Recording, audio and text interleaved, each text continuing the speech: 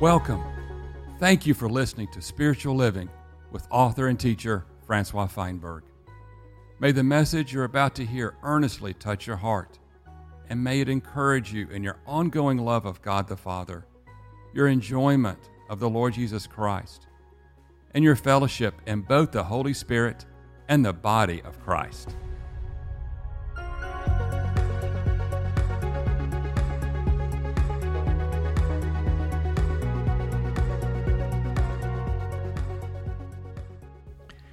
Today I want to fellowship with you regarding spiritual performance orientation. A life not in the grace of God, a life that's not in the Spirit and by the anointing of God, but a spiritual life where, kind of like the Pharisee, we have to earn favor with God, or at the least show our loyalty to God. And in this message, I want to unpack for you a little bit in a rather systematic way. How do we get into this ditch of spiritual depression? And it all starts out with this illusionary God and this illusionary standard, this artificial spirituality that we create or that's imposed upon us, that we imagine, and then our relentless pursuit to live up to this illusionary standard of what we think God wants from us. This is the ditch of spiritual performance, but especially pertaining to the person that fails in his performance to God. In our next episode, we're going to talk more about spiritual performance orientation, but we're going to talk about the man that actually succeeds in his working for God, in his pleasing God, the man that succeeds in living up to that standard of perfection and spiritual vitality and holiness, as he sees it at least. I want to ask you that as you listen to this message, may the Holy Spirit reveal to you in what ways have you really not fully yet believed into the finished and all-inclusive work of Jesus Christ of Nazareth? If there's something in you that is chasing after this illusionary standard with God, I pray, may the Holy Spirit give you insight where, in a way, you have landed in a ditch. And may the Lord's grace pull you out of that ditch and get you back on the straight and the narrow. Watch out, beloved, for this ditch of spiritual performance.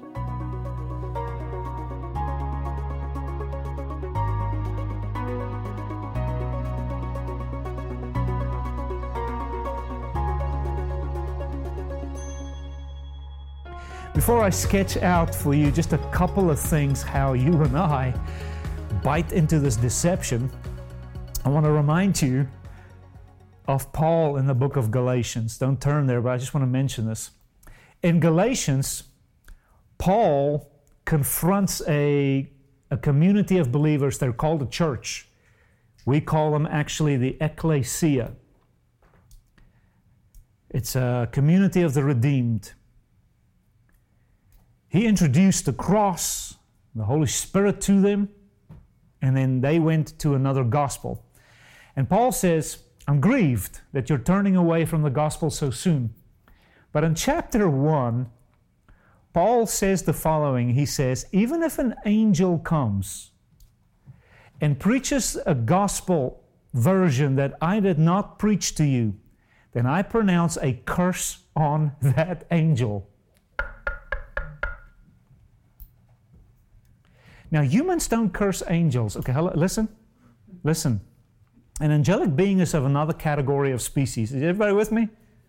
You know, if you wrestle with one of those, it's just going to smite you on the hip, and it's not going to go good for you. Men don't curse angelic beings, especially angelic beings from God. You mostly just say, amen, okay, when do we start? That's pretty much your reaction to an angelic being. Is everybody with me? And Paul dares to pronounce a curse. This is what he's basically saying. If God was to change his mind regarding the gospel and send another messenger to come and say, hey, update on the gospel, it's now, 2.1. You have the first covenant 1, then the second covenant 2 point. If God should modify the gospel and send an angel and said, oh, we neglected to inform you, Paul says, I pronounce a curse on that angel. Come on, people, are you listening? That's how convinced he was that his version of the gospel was solid, stable, of God. And since the past 2,000 years, how many angelic beings have actually come and preached different versions of the gospel? Paul says, I pronounce a curse on that messenger. That's how sure he was of the revelation God gave him regarding the finished work of Jesus Christ of Nazareth. Amen? Now, I don't want to necessarily echo Paul's sentiment towards false messengers, but I want you to notice how strongly this man feels that the gospel he preached set people free. That he would even curse angels that bear a false testimony of the gospel or an alternative testimony of the gospel.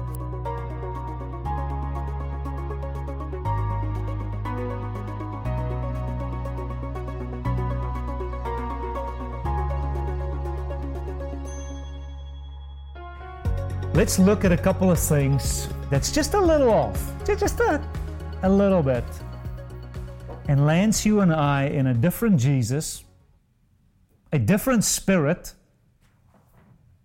and a different gospel. We all start with an imagination of what we think God is like. This picture of God is in my psyche. It's an image, it's a visual. And this picture is influenced by, my parents. It's influenced by teachers. It's influenced in the church community, let's say, that I grow up in. This picture of God, whether I believe in Him or not, is influenced by the books that I read. It's influenced by the experiences of good, bad, and ugly. Listen carefully, this revelation I have of God is, for many of us, predicated upon my imagination, my intellect, my creativity. And this is pretty much describing a New Ager. New Agers' God is only as powerful and strong and vivid as their imagination is clever. You will never meet a New Ager without a clever imagination. His spirituality is 100% predicated on his imagination. Be that as it may, I pretty much join in here too. As I grow up, we all form a mental picture of who we think God is. For better, for worse, for good, for ugly. And it's authenticated by Bible verses or just superstition and imagination. Either way, we all have an image of God in our psyche somewhere. Can you all follow with me? Okay. To complicate matters, not only do I have this image of God, but as I read the Bible, the book of God, so to speak, this picture of God is strengthened. But it's not strengthened according to the pure, holistic revelation of the Word of God. It's mostly strengthened because of all these influences. So I already have a vision of what I think God is like. So when I then read the Bible, it pretty much confirms my suspicion. All these influences, and of course my imagination has created a God. And so when I read the Bible, I read in part, I read selectively, and it pretty much confirms this picture of who God is. And that's where the trouble actually starts. I have a picture of who God is. I have the Word of God that I selectively read, but now things get actually a little bit more complicated. I, from the Word, now begin to interpret the character of God and that He wants these things from me. We call this law. I have this imaginary God. At times, I even have a Bible verse to substantiate the superstitious, imaginative God I've erected. And then, with all these Bible verses, and with all these experiences and these other people doing things, I erect a custom and a tradition and a checklist and a do and a don't list, all based upon what I think God wants. Is everybody with me? It's getting complicated.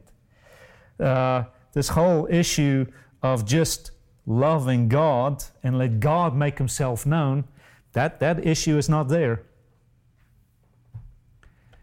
So predominantly, I live a life focusing now on these to-dos because of what I perceive God as like and what I imagine the Bible says. So I have this stronghold in my being. This is what God is like. This is what the Bible must be teaching. And this is what God wants from me. And these three strands are woven so tight, it's like an iron chain. And from this now, I set out to live the Christian life. So the first thing that's going to happen, because I have this checklist of what this God wants from me, the first thing I am going to do is obviously I'm going to develop a theology of the pleasing of this God. It's a pleasing theology. I am going to develop now a lifestyle, a road, a track, and I'm going to be walking this track to basically meet the demands of this God, this Bible, and these lists that He wants from me. And so my whole goal now is to please Him. I want to be a blessing to this God. None of us, by the way, create an image in our mind only to be at war with that image.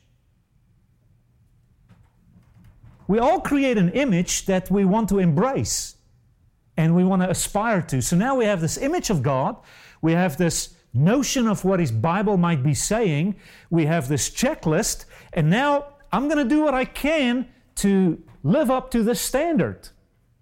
And the subtle motivation here is I want to please Him. Okay, so we've created this theology of pleasing. We learn it from people, we learn it from the Bible, and I have this motivating factor, I want to please God. Then, I start to now work for this God. I am going to now read, give, go, abstain. And you have plenty of verses actually to complement this particular notion. Faith without works is dead. If tree is known by its fruit. And He said unto them, well done, good and faithful. So I've got plenty of verses to substantiate this notion that I want to be a blessing to my God. Okay, so I begin to work for Him. So I do these things. But the next step is I fail. In a minute, we'll see the other man is going to actually succeed. But we're talking about spiritual failures, the negative side of things for now. So I'm going to fail. I'm going to fail this imaginary God I've created. I'm going to fail what His Word teaches me. And I'm going to fail these standards that He wants from me. And this is where things then get interesting.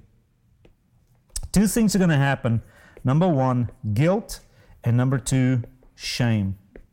So I want to differentiate here for just a minute. Guilt. Guilt is basically the notion, I did something wrong. So we all end up in this strange dynamic called guilt. And in that guilt, we begin an introspection. Where did I miss it? Maybe I misunderstood it. Maybe I just didn't understand it. But basically the emphasis here in guilt is that I did something wrong. Now listen, this is not a guilt that is the Holy Spirit within you convicting you.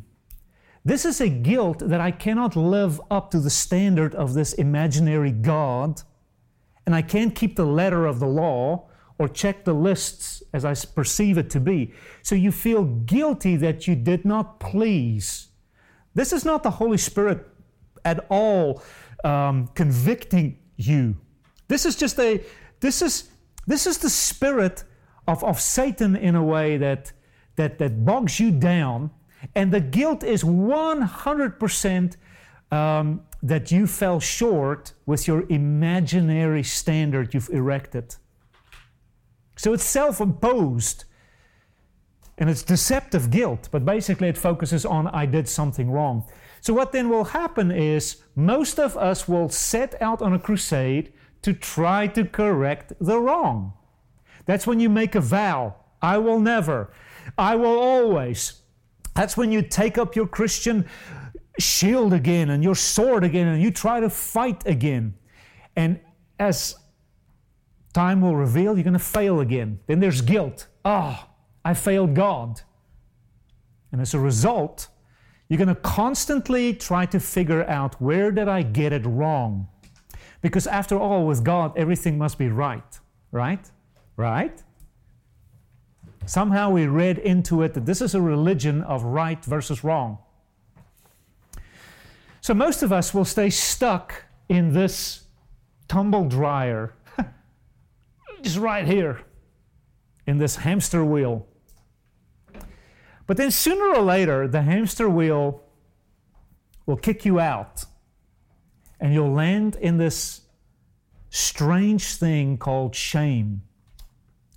And in shame, you will no longer consider, what did I do wrong? Emphasis on doing.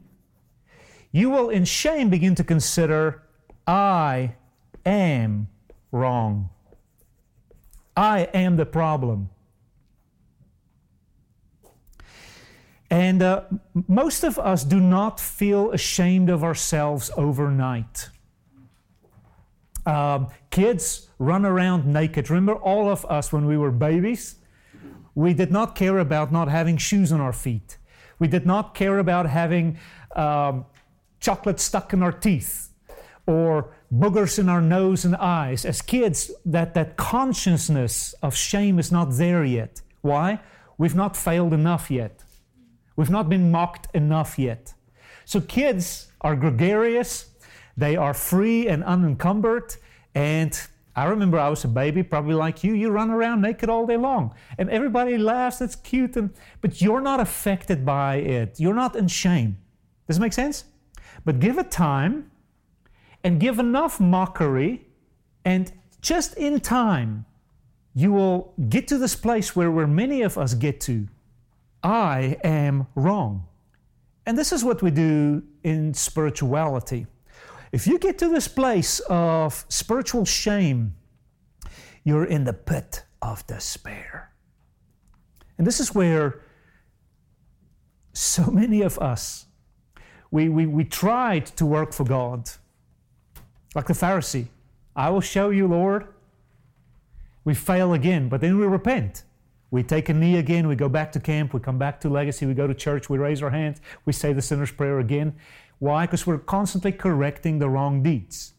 We change our friends, we change our college, we shut the internet down, we give away all our possessions. We're constantly trying to earn through doing the pleasure of God.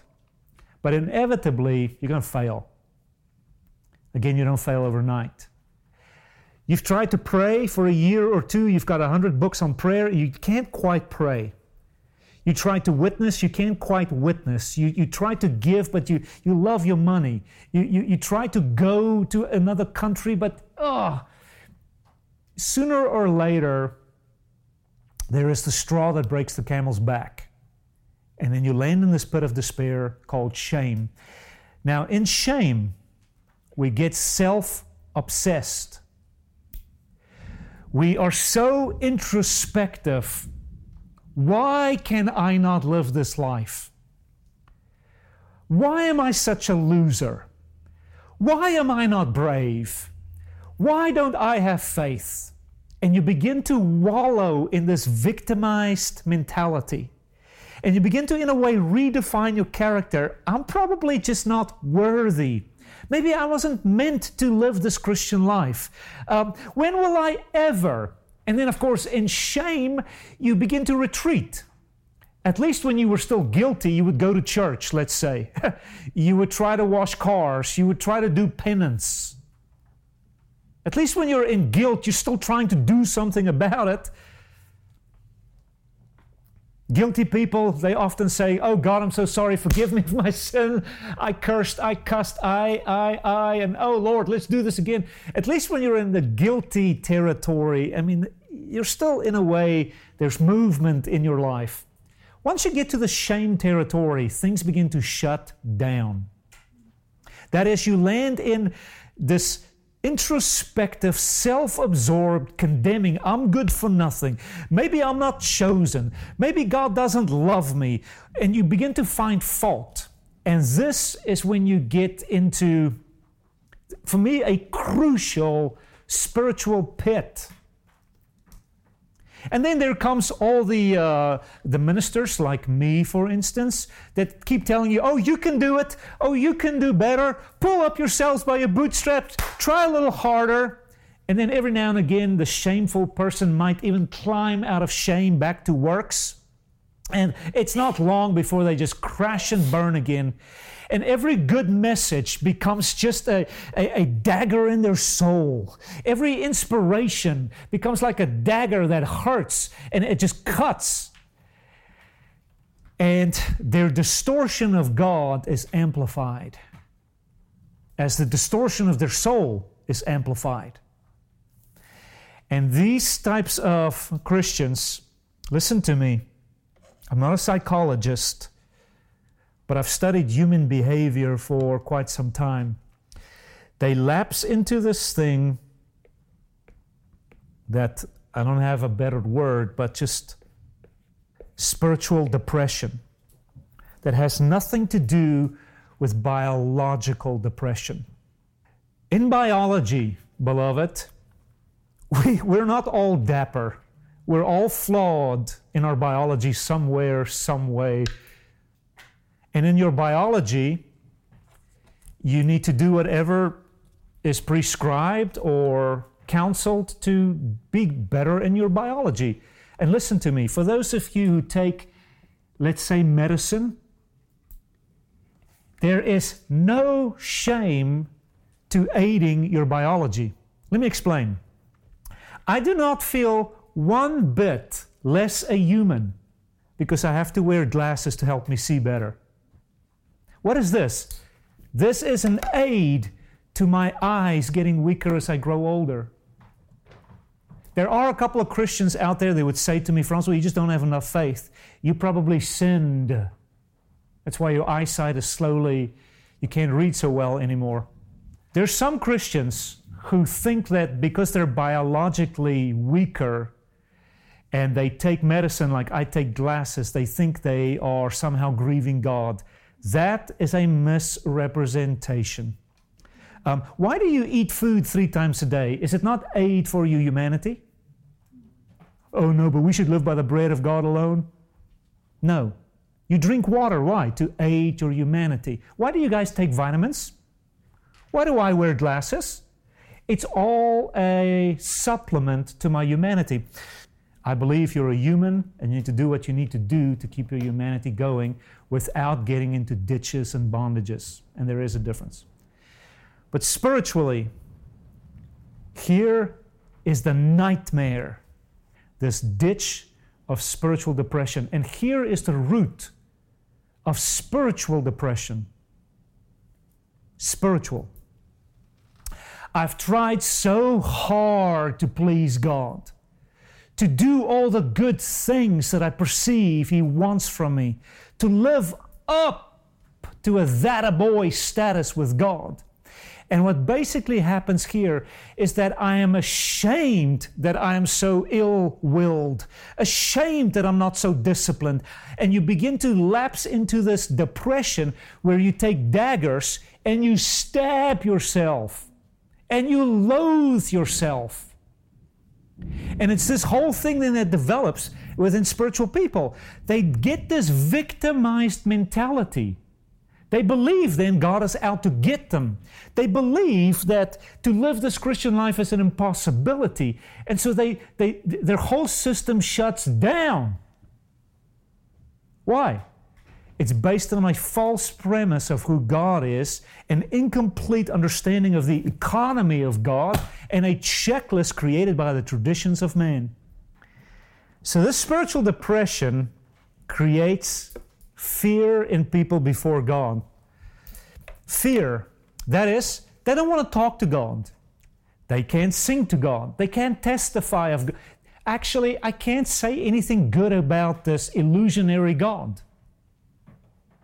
If you knew the real God, you will not be able to shut up.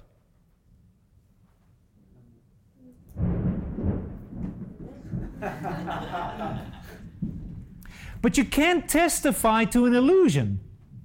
So what will happen is, in our shame, we do what Adam and Eve did in the garden. We would hide from God. Not only are we guilty for what we did wrong, but we're ashamed that we're butt naked. I am wrong.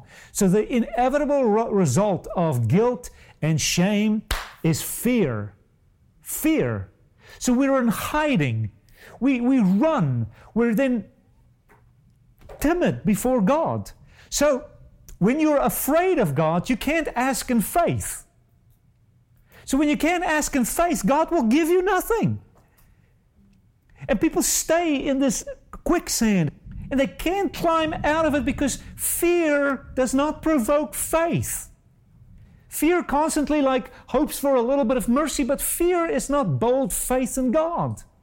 Fear is constantly like putting a hand over your head thinking God's about to smite you.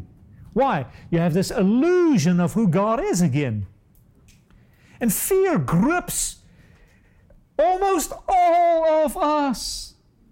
We're all afraid of God, and we're afraid of the judgment. What? The judgment on what I did and the judgment of who I am. So we are in this fear. This fear then makes you insecure.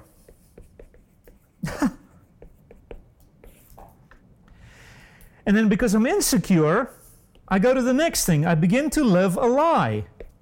I cannot be honest and forthcoming. So I live a lie of pretentiousness.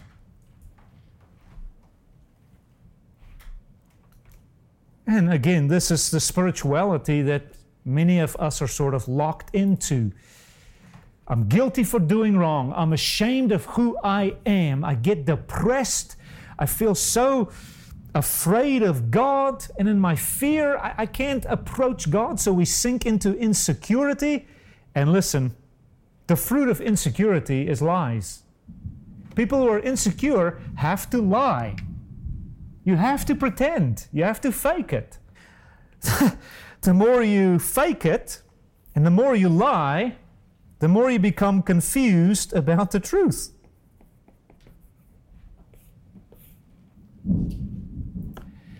Insecurity begets lying. And the more you lie, the more distorted the truth becomes, the more confused you are. The more confused you are, the more unstable you become. The more unstable you become, the more double-minded you become. And this brings you to the last thing in my little scenario here of creating an illusionary God. Double-mindedness is when you've utterly been gained by Satan. It all began with an illusionary God and an illusionary economy of what you think it's about and what people would say, and you create these checklists, and then you fail and you try harder, and then you're guilty, and then you're into shame, and you're into depression, and then you fear and you hide and you're insecure, and then you lie, and then you make pretend, and then the truth gets all confusing. You'll see people who are not in the reality of God are in confusion. Again, I might almost say there's only two types of Christians, the confused ones and the ones that are sober-minded. And they land in this confusion and then this double-mindedness. One day you're like this, and then the one day you're like that. And you'll see double-minded Christians, they become whatever the person with the current persuasion has it best. This church says it best, so I'll join here. Or this truth says it best. And so they are all over the place. A double-minded person is like a ping pong ball. And you'll see a new church open, he's there. And a new man, he's there. And a new book, and he's here. And all in the way of lying and make pretending, but they're trying to get over the shame thing. They're trying to work up brownie points with God. And become double-minded. One day believe God loves me, He loves me not. That syndrome I see every single day. But here is the danger zone where it lands us.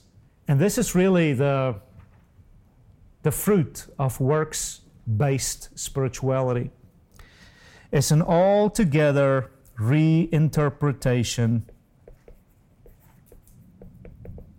of who God is. You begin to reinterpret God. Reinterpret the Word. Reinterpret what He wants from me. And then you set out on that crusade and you try again. You work at it again, etc., etc. And you just go through this tumble machine of just landing you where? In a place of what we might call a false God. And it's the thing God had problems with in the Old Testament. For instance, just the book of Deuteronomy has more references to not creating a false God, an other God, an idol. It appears to me that in the Old Testament, God revealed Himself to show the real God. But people kept creating the illusion of God and what they think He wants. And this is what happens even in our modern Christian culture, if you will. We have an idea of what we think. And then my works is within the paradigm of that idea, and all the while we're outside of the reality of the kingdom of the heavens. So this whole idea then that we have this illusionary God, you have to scrap it all together and be confronted the way that the Pharisees were confronted, with a whole new revelation of who God really is. Remember, they had the revelation of God. Then the baptizer comes, he says, repent. Jesus comes, he says, no, walk away. And it was an affront to their lifestyle, as much as it is often an affront to you and I's lifestyle. Because why? We have this illusionary version of God. And what makes it so bad is that we have it full of Bible verses. Disjointed, selected, compartmentalized Bible verses.